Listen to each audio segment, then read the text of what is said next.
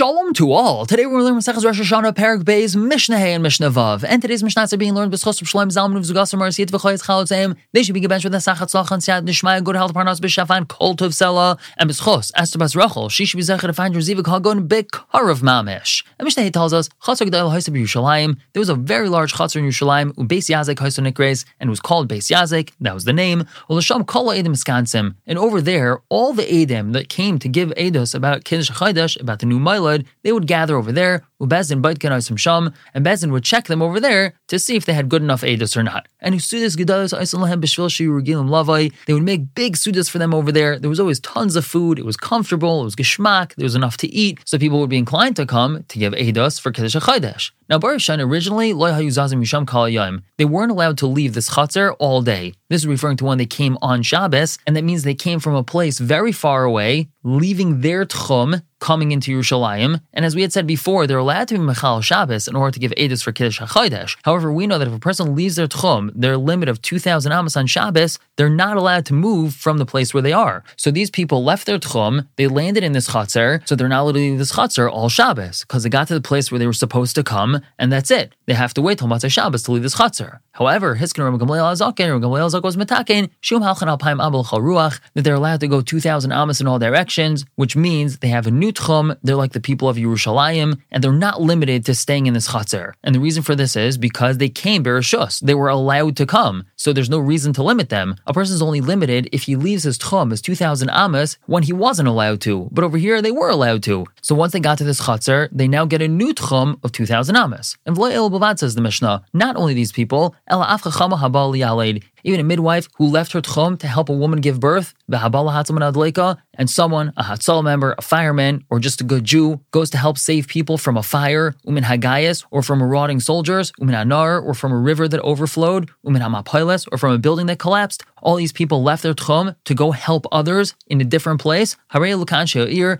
just like the people of that city, and they're allowed 2,000 amos in every direction because they were allowed to go help that person that they went to help, and therefore we're not going to limit them to staying in the place where they currently are. And moving on to Mishnah Vav.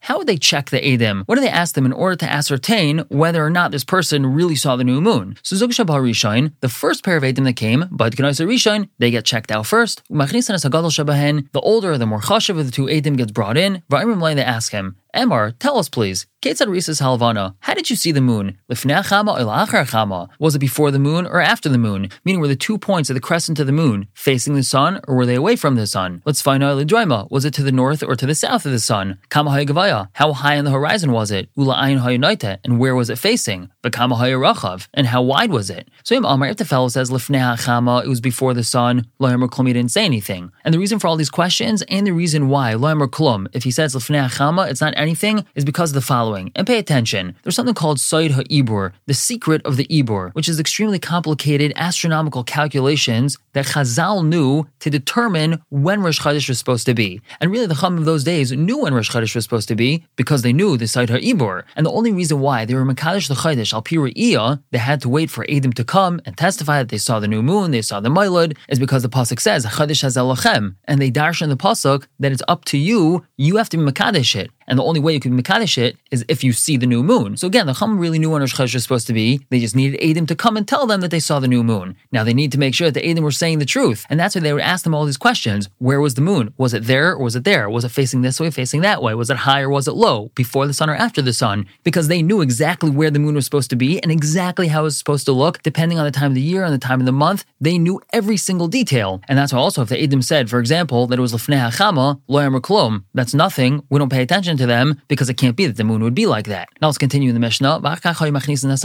Then they would bring in the second aid, and they would check him out as well. If it turns out they're both saying the same thing, so it's a valid eidos. So now that we have this first pair of eidim giving proper eidos, what do we do with the rest of the eidim? All the other pairs of eidim, we ask them some basic questions. Not because we need them, we don't need them at all. We have valid eidos from the first set of eidim. Chodesh is just so that they don't go out disappointed.